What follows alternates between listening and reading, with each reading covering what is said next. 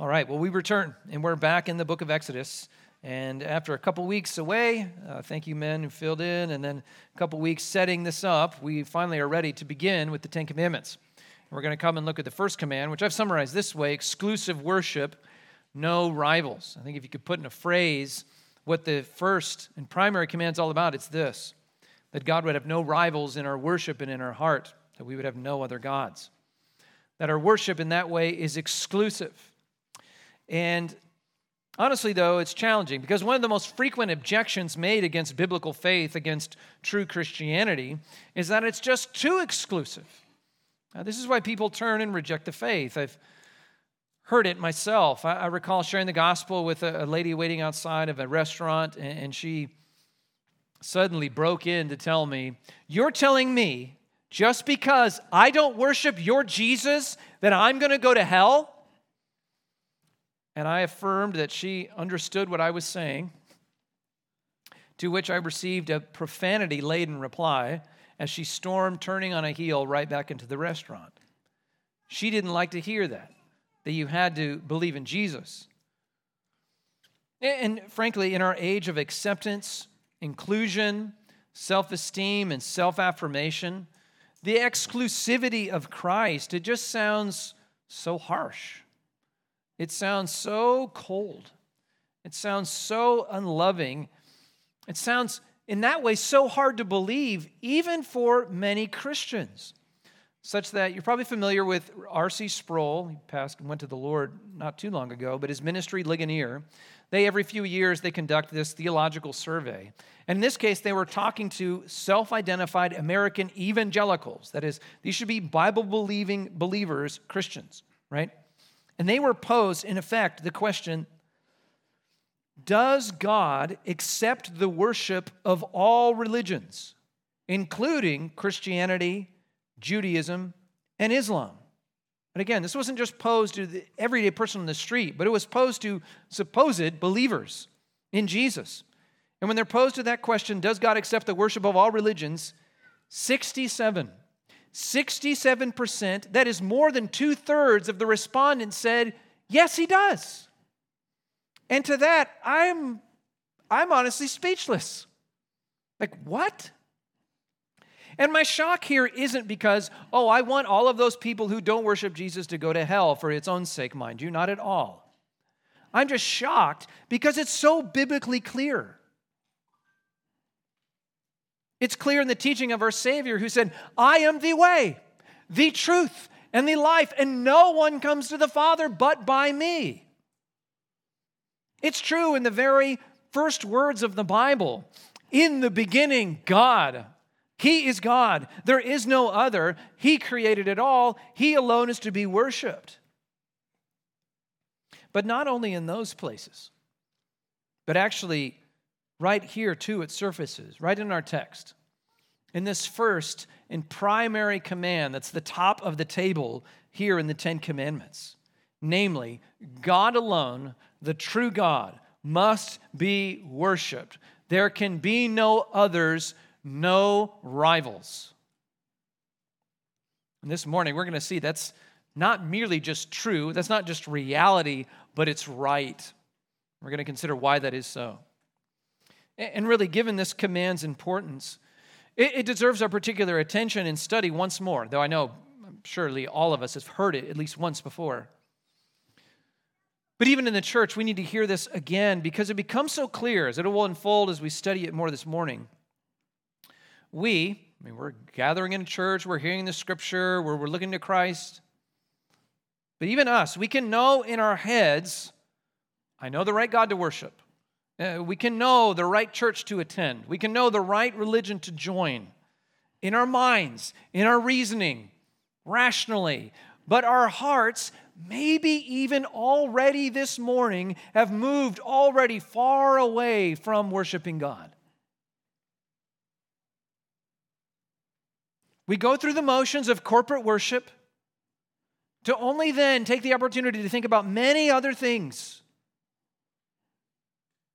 To let other things take God's rightful place or supremacy in our heart. We serve other things, other gods, throughout the week. with wholehearted devotion and gusto, whether it's money or pleasure or we're after affirmation. These are our functional saviors, our functional deities. That's what we live for. That's what our heart wants. Even though we might say, oh, I worship only Jesus.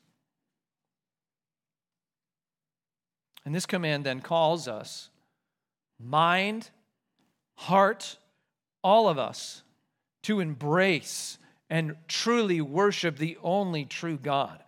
This first command is a call, to summarize it like this: let nothing, and I might add no one, let no thing, no one rival your Savior's, that is key, rightful place in your heart. You cannot let anything seen as competition with Him before your heart. He must be supreme. He must be paramount. He must be what you're wholly devoted to. Him, and actually Him alone. It cannot be divided in your devotion. Let nothing rival your Savior's rightful place in your life, in your heart, in your mind, in what you live for.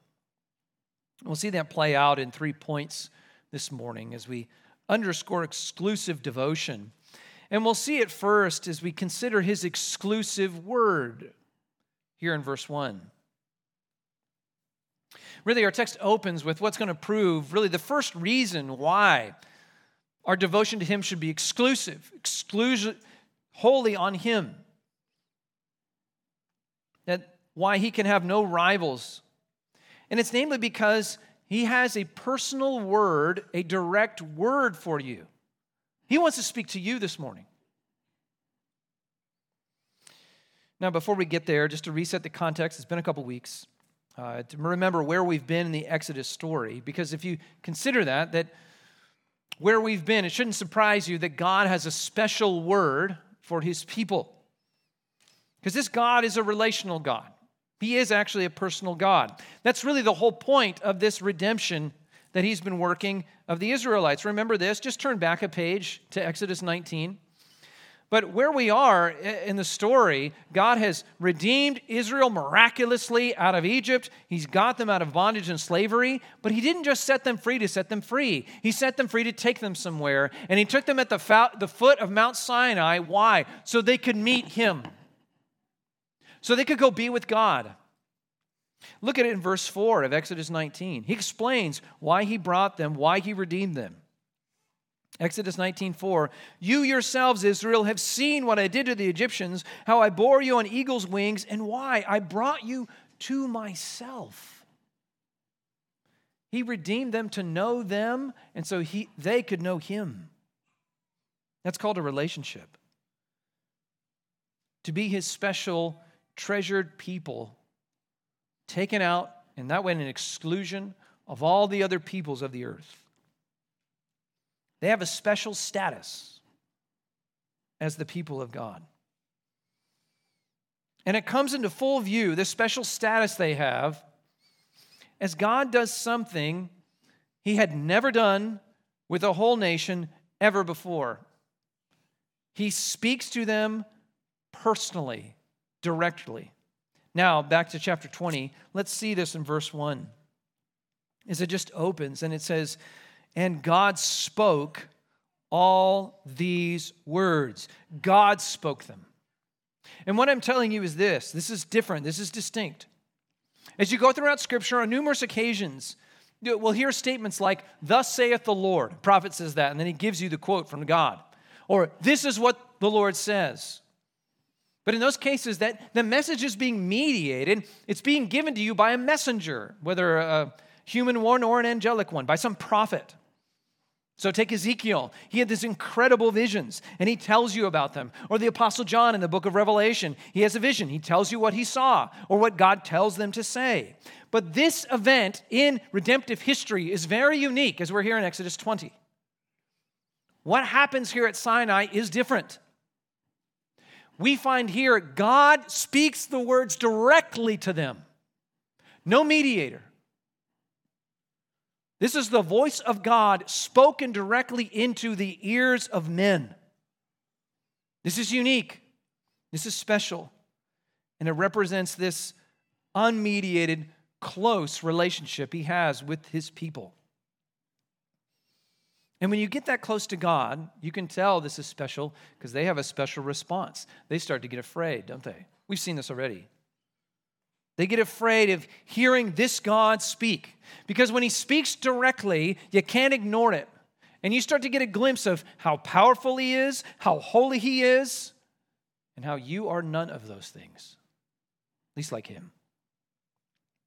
As Moses in Deuteronomy recounts their reaction, and he says this in Deuteronomy 5, verse 26, "For who is there of all flesh that has heard the voice of the living God speaking out of the midst of the fire as we have, and have still lived?" They heard the voice of God and they survived. Now, they knew they couldn't handle it, right? They knew, like looking the sun direct with the naked eye, you can't keep doing that if you're going to keep seeing. They need a go-between. They need a mediator. They said, "Moses, you tell us what God wants us to know and we'll listen, but we can't handle this directly from God." So they say, "Give us Moses to go between." But even as they do, they realize this is something very special. That God would speak to us and not obliterate us. That God would speak to us and we would still live.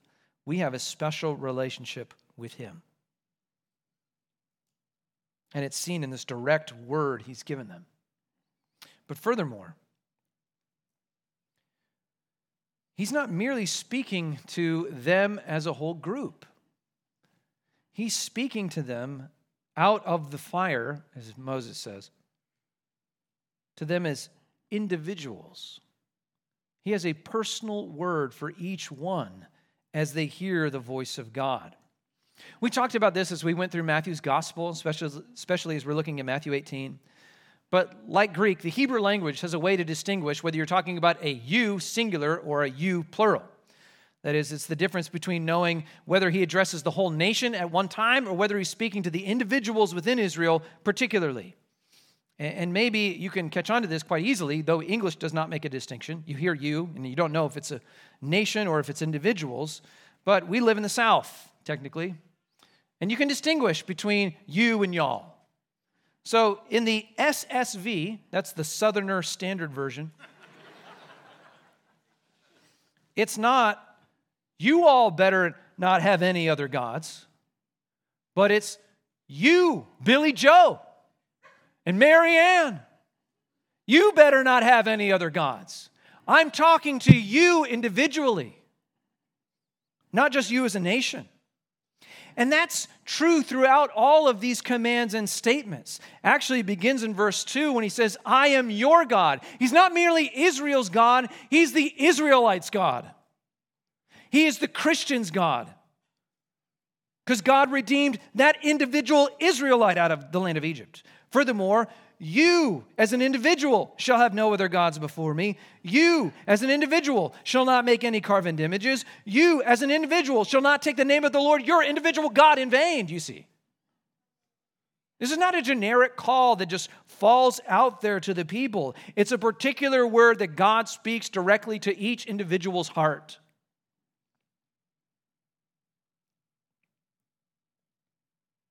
That means, too, for us, you cannot hide in the crowd of the congregation when you hear the word of God.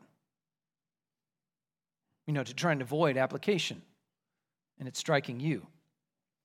For example, you might hear an announcement up front from the church, like maybe in the announcements later in the service. Imagine that.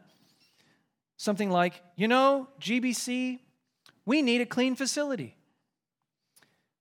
We need to take care of it. Grace Bible Church, we need more cleaners. And you might think to yourself, that's right. Yeah, we do. We need a clean church. I don't want to go into a disorderly worship center. I don't want my kids to go to cluttered classrooms. We need to clean this place, and I'm glad there's somebody that's going to do it. Or you might hear a call to say, we don't have many people on the soundboard anymore, do we, guys? We do not. They go off to college and they do other things. But they will teach you. You and you and you. Not you, but you. They will teach you how to do it. And they will lead you in this. You might hear a call to the whole church. Again, give to missions. Give to this ministry initiative. And you'll say, yeah, that's great. I'm so glad Grace Bible Church supports foreign missions. But then you never give to things like that.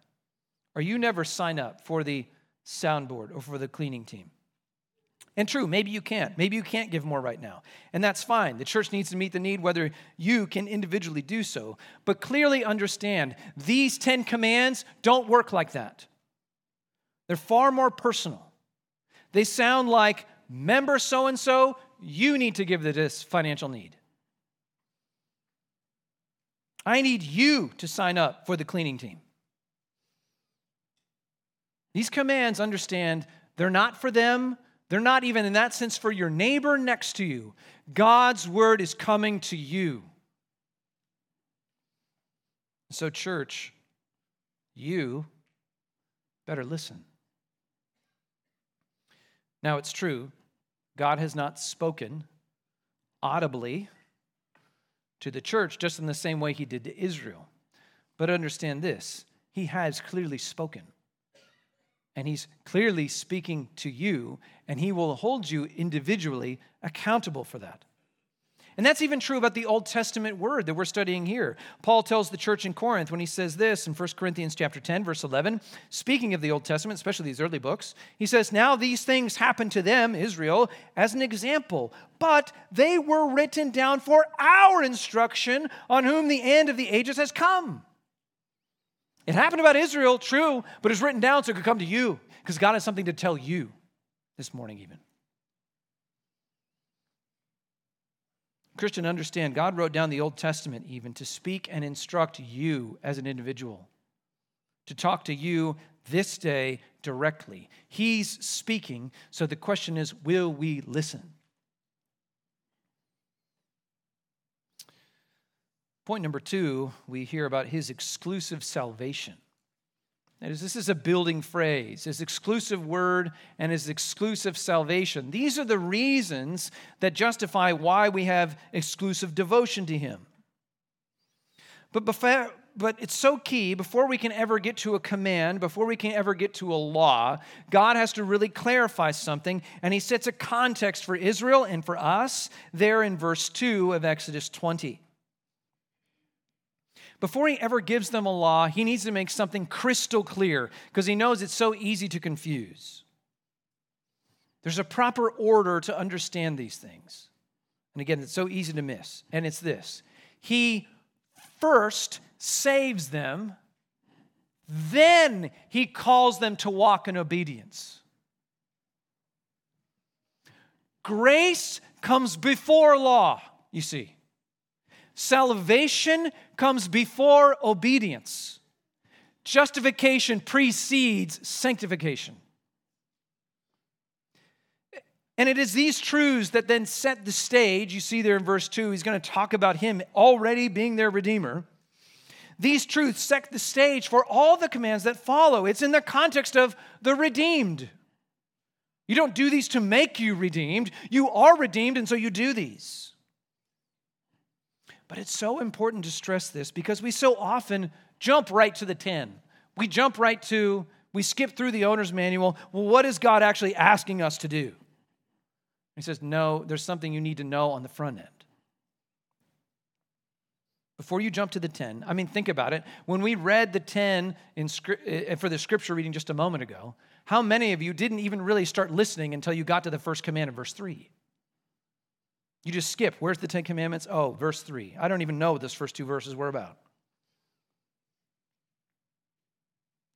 But if we skip verse 2 and go right to what just God commands, you're going to misunderstand the commands because you're going to see them wrong because you're going to try and remove them from the redemptive context. And that's what we have to see. So what is that redemptive context? Well, finally, let's look at verse 2. I am the Lord your God, who brought you out of the land of Egypt, out of the house of slavery. Before he ever gives them a command, before ever he gives them a do or a don't, he first reminds them what he has already done for them. Namely, he reminds them of 3 alreadys, 3 truths. First, that he is already their God. I am the Lord, your personal, individual God.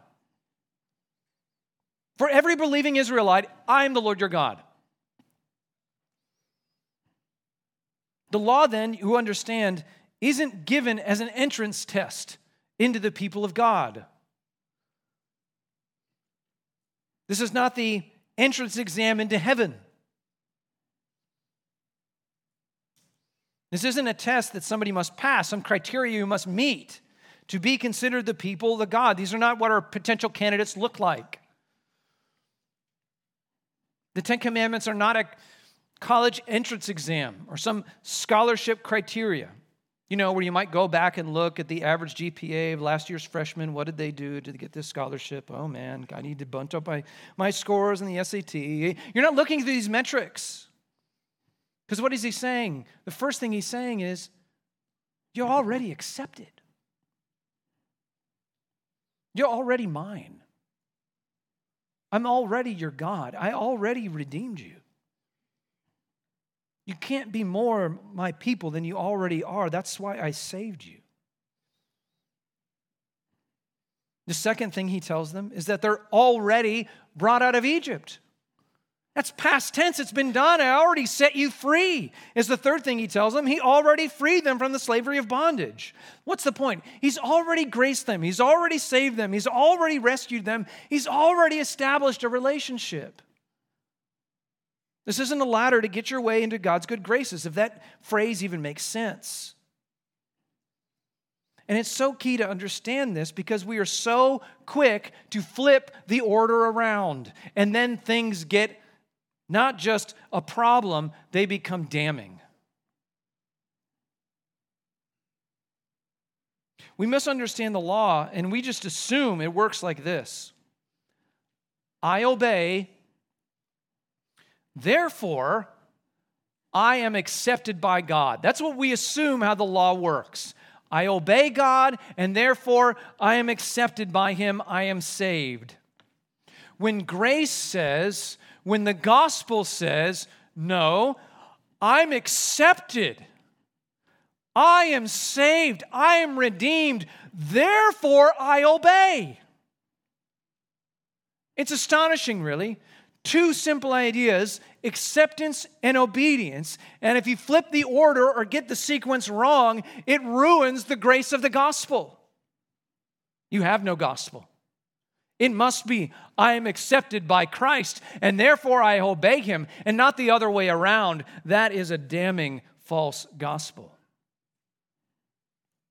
So, Mr. Israelite, before you ever get into the law, don't forget the context. Don't look over verse 2. Don't just blitz by it. I already saved you. I already set my love on you.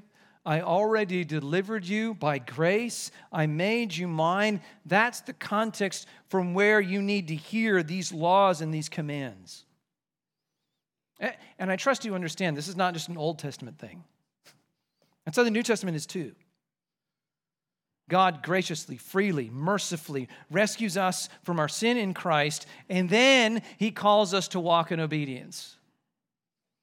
And actually, it's that order that becomes the very basis, a pattern and motivation for how we are to obey. Let me show you one example. Look with me, or you can just listen, in 1 John chapter 4. 1 John chapter 4 in the New Testament.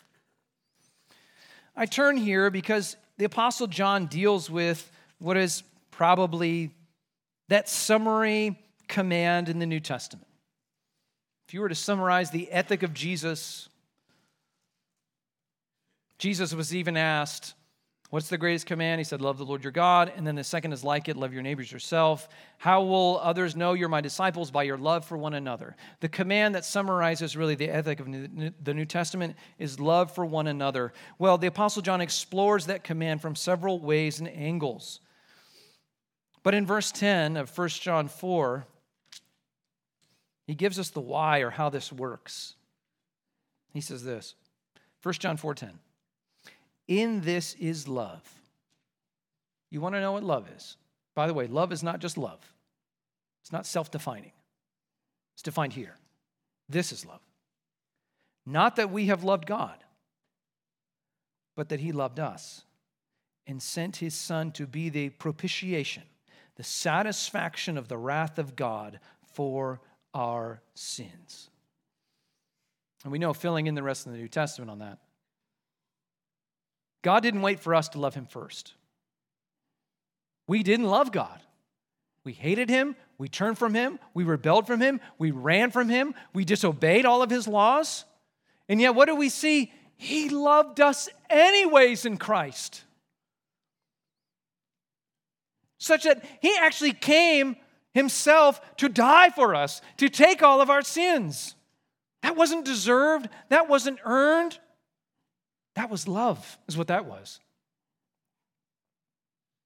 And so it is from this kind of love, not merely as our model, but the actual basis of our relationship with God, that's how we're called to obey. That's how we're called to likewise love. So he goes on, verse 11, he says, "Beloved, if God so loved us, we also ought to love one another." If he loved us when we were pretty unlovely, God demonstrates his own love for us, and while we were yet sinners, Christ died for us. Well, that's how we're called to love. It's not because we first loved him, but he just loved us anyways. That's biblical, God-like love. Or John makes it so clear in verse 19 of that chapter. He says, "We love because," so here's the reason, we love because he first loved us. Again, we don't think to love others for then self-serving purposes, to try and get things from others. Nor, again, do we need to love others because we think that's going to make God start to love us to get in his good graces. Again, if that makes any sense, by the way, it doesn't. We, in the gospel of Christ, have been already loved, secured, saved, forgiven, redeemed, and that was freely given, so we are free to love even the unlovely, just as we have been. So that's the context for the law. That's the context for this call of obedience. And so in that way, God's laws, or even Jesus' commands, they don't come to us, you understand, they don't come as a threat. Well, you better obey, you better shape up, you better perform, you better keep measuring up, you better deliver, otherwise I'm going to dump you and leave you and forsake you.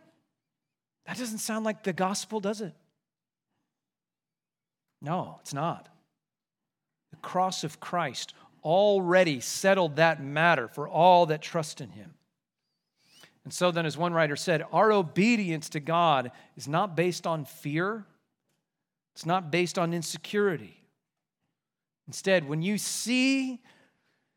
come to grips with your sin and his love for you in Christ, you obey then because you love him back.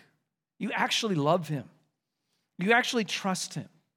You're actually just so grateful he would show his mercy to you when you were so unlovable. You obey because you trust his commands. You trust him because you know he's good. And so if he would give you a command, a good, merciful God like that, you know his command is for your good. He's not out to get you. He's not out to spoil your fun. He's not out to hurt you as he calls you to be faithful. His commands, get this, come from that context of love. Now, to our culture's ears, I think that makes little sense, and maybe to us, because we buy into the lie that true love would never put any constraints on you, pretty much ever. Real love would never hinder you, command you, put boundaries on you. And on an aside, I've just got to think, like 90% of the people that say that have never been a parent. Sometimes really the most hateful thing you can do for your kids is just to let them go their own way and do whatever they want. Why? Because children, they're foolish, they're inexperienced, and they need a parent's commands, boundaries, and care to keep them safe. We get this. To make them eat food they don't want to eat. I mean, as a kid, if I could have just eaten what I wanted, it would have been cookies and soda all day long. Is that what's best for me? No. In case you need instruction. Kids need to be told, don't touch the stove. Or don't stick things in sockets. Why? Because they're going to get hurt and they don't know any better. Let alone they're rebels that need boundaries, right? And so out of love, a parent commands, he provides boundaries and protects. But of course, the way it so often works, isn't it? It's not until your children become parents themselves, we can imagine, before they ever come to really appreciate all that's gone on. But that's just it. We've seen love. We've seen how gracious our Christ has been to us. And so then, in view of that, that's how we embrace and trust his commands and we obey him. We love God, we love others for our good and theirs because he first loved us and called us into this exclusive salvation. Well, here's the third point that rounds it out. His exclusive word and his exclusive salvation demand an exclusive devotion. That is, so far we've been setting up the why, his word and his salvation, but now we're turning to the what. What are we to obey? What are we to do? What is he calling us to do? And first and foremost, as the head of the 10, he's calling us to be exclusively devoted to him. The principal command is captured there in verse 3. You shall have no other gods before me. And this is powerfully worded in the original Hebrew, and I think the only way in English we can try and capture that is when it's translated the old way, thou shalt not, through all these commands. This is not a one-time, one-off, occasional command that's going to come and go. It's going to need to be modified. This isn't a constitution where you need amendments or something like this. No, this is a timeless command from God. It's not a suggestion, as one has said. These are not 10 suggestions. These are 10 commands from God, and they stand. This isn't advice. And we know this in contrast to kind of commands we give, again, to reference parenting our kids. You know, the commands we give our kids, how we deal with them, it changes as our kid, hopefully it does, as our kids get older and they get more mature. You know, small children, we require them, you're going to hold my hand across the street. Otherwise, you're not going to go across the street. You must hold daddy's hand.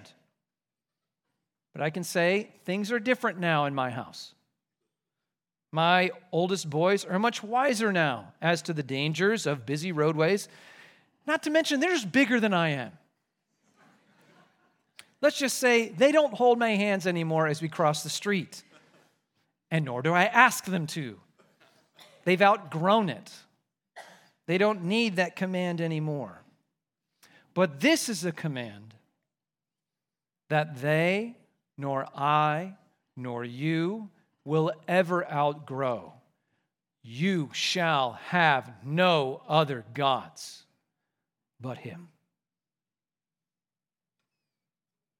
And two phrases in this command really capture the notion of this exclusivity in worship and devotion.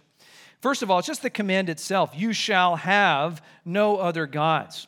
More literally, you might translate it like this. There shall not be to you any other gods. There shall not be to you any other gods. No other gods will be considered God to you. Now, I draw out this more literal translation because I think it taps into the most sanctified, the most precious, the closest of relationships in our world, namely marriage. Think about wedding vows. The traditional language goes like this: I, Rick, take you, Aaron, to be my wife. And in that way, the husband commits to take and to have this one woman to be his wife for his life. Often then added in the phrase, forsaking all others, keep yourself only for her all the days of your life. In the same way, God is calling us to have just one God, to be our God, and it's him. No rivals. And furthermore, as to place an exclamation point on it, as if it wasn't already clear, and I'm afraid it was, but it's worth emphasizing, he adds at the end of that command that little phrase, before me. You shall have no other gods before me. Now, in English, I think that phrase, before me, can be a little confusing because it could sound like you can have no other gods ahead of Yahweh, of Jesus, but you can have a whole lot of other gods. They just can't be as supreme as him. As if you could take all of your gods, the things you love and worship, and put them in a line, and you deal with Jesus first, and then after you do that, you can move and worship and treasure all the other gods that you want. Just, you got to be sure to give your first worship to Jesus. No, that's not at all what this command is getting at. The notion that we would have no other gods before him means that we would have no other gods in his presence, before his face, literally. And understand, your life is lived before the face of God.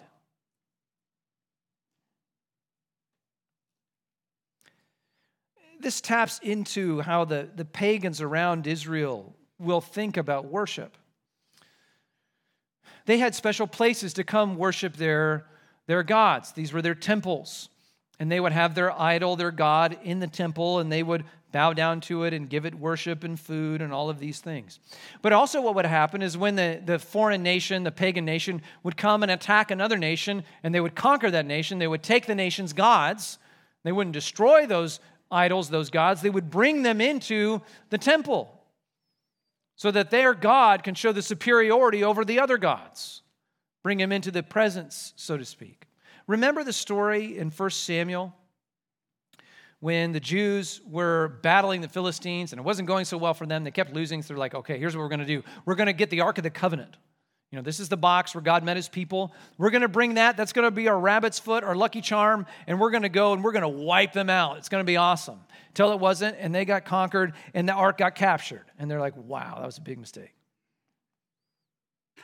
So what did the Philistines do when they got the Ark of the Covenant? Well, they do what they had always done. They brought it before their god Dagon in his temple. But then what happened the next morning? They went into the temple, and they found out Dagon's on his face. Well, that's odd. Let's stand our God back up on his feet. So then they came back the next morning. What happened? Dagon was on his face, and his head was chopped off, and his hands were chopped off. Why? Because the Lord would not accept any other gods in his presence before his face. To bring any other so-called God before him into his presence, you understand, it's the ultimate insult.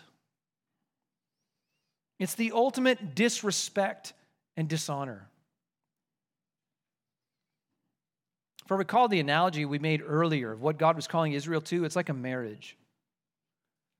When God has redeemed you in Christ, he's called you in a marriage-like exclusive relationship with him as your God. And so imagine taking another woman into your marriage relationship. The husband drives home from work, and his wife peeks outside and sees, oh, it's my husband's car. Oh, interesting. There's someone else with him in the car. Oh, it's a woman.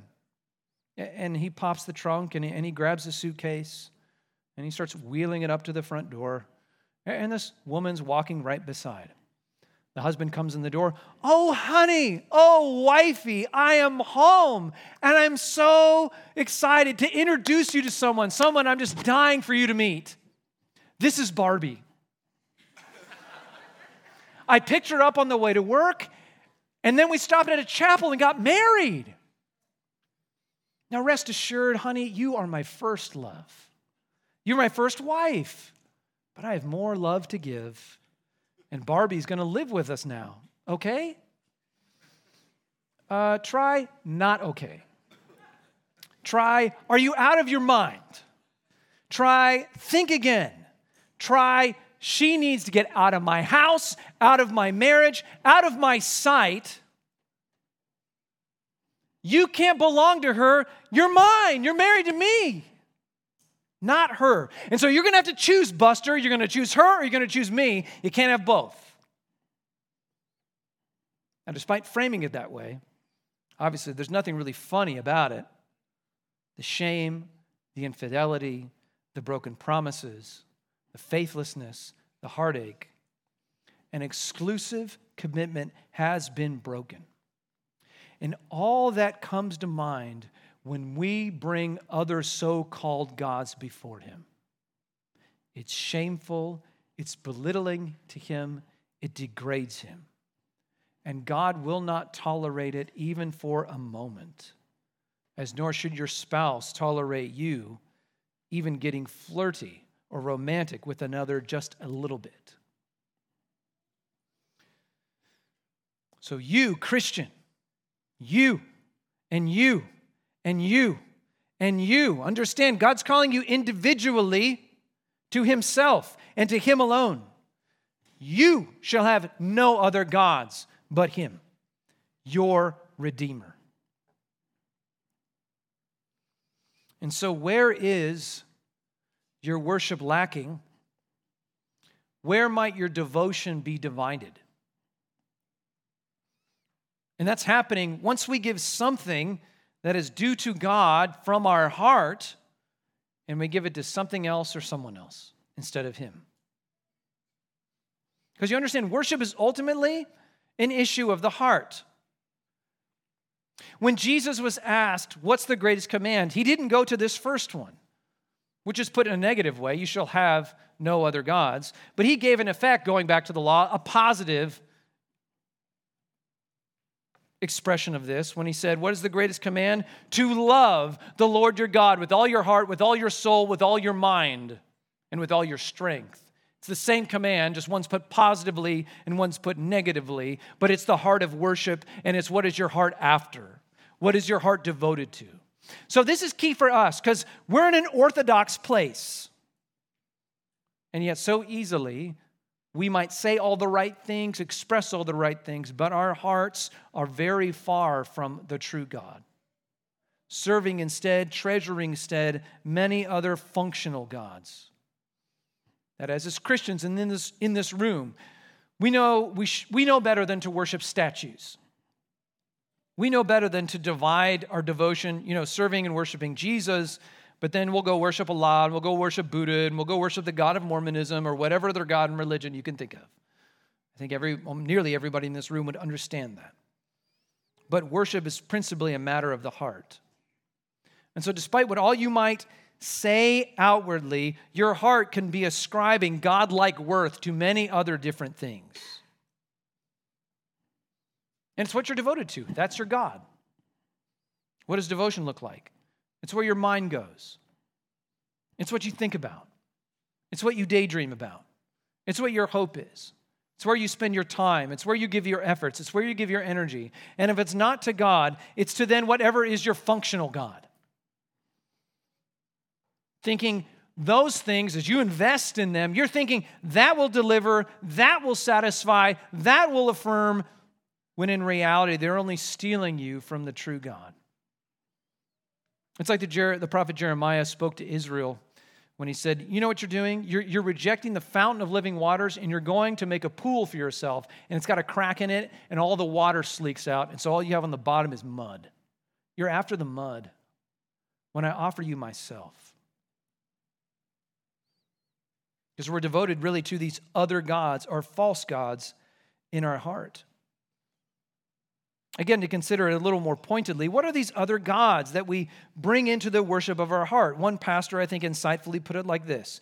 What's the definition of a false god? He said, a false god is anything more important to you than God. Anything that absorbs your heart and imagination more than God. Anything you seek to give you what only God can give. So has your heart been cheating on Jesus? Have you dared to bring others into the home of your heart, looking for them to give you peace, security, fulfillment, and satisfaction? Because I think you understand by now, whatever those things are, none of them will give you what you seek from them. They only still take it from you. Your devotion to health cannot save you. You will age, and still 1 out of 1 people die. Your money cannot secure you. You will die, and you will leave it all behind. Your wisdom cannot redeem you. You cannot outsmart God. Your dutiful faithfulness cannot rescue you because it cannot overcome your ills. And I stand rebuked by this, but dads, what are you pointing your kids to? What are you devoting them to? What do you talk with them about? What are you directing them to? Maybe not by your words, but with your life. What are you showing them really matters in your life? Dare I ask you to ask them today? Understand, for any of us, your reputation, your kids, your house, your vacation, your retirement, none of that can provide lasting comfort for your soul. None of that can love you. None of that can rescue you in our greatest peril that we all have, and they can't do it at all. The only thing they do, they distract you from the real solution, the true God. That's what false gods do. Well, contrast that with the opening words of the Heidelberg Catechism, which I think gives us it just captures one of the most beautiful summations of true worship and where it's found. Question: what is your only comfort in life and death? What would you say to that?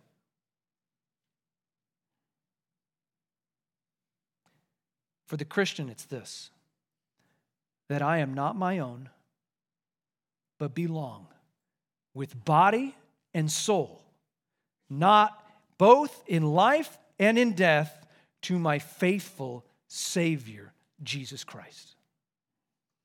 And it goes on. He has fully paid for all my sins with his precious blood, and he has set me free from all the power of the devil.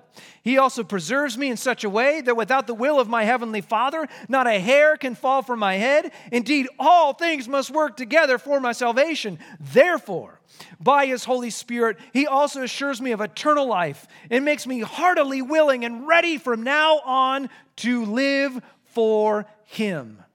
There is no other so-called God out there, object of devotion, that can ever do any of that. So why then are we divided in our devotion to Christ? He isn't divided in his commitment to us. Why should ours be? What are those things that have been pulling on your heart more than Christ? Where is your mind wandering to look for reassurance and joy? Put it down and look to Christ, your Redeemer. Let's do that now as we pray. Oh Lord, what a great mercy to find that you are a merciful Redeemer. Father, we are stricken and we are struck by your word and your law. It convicts us. And yet we thank you for the great grace seen right in verse 2. That even as the law came to Israel, they heard it in a context of redemption. They heard it in a context that you're a merciful God. And so we hear again your law. We are convicted, yes, but we confess that we are the ones in the wrong. You are the one that's in the right. And we claim that as we then ask for mercy in Jesus Christ. And as those who have been given mercy, we've been given all the more reason to praise you, to exalt you, that our whole life would be committed to you. So may we do that by the mercies of God, present our bodies as a living sacrifice, wholly devoted to you, our Redeemer, in whose name we pray. Amen.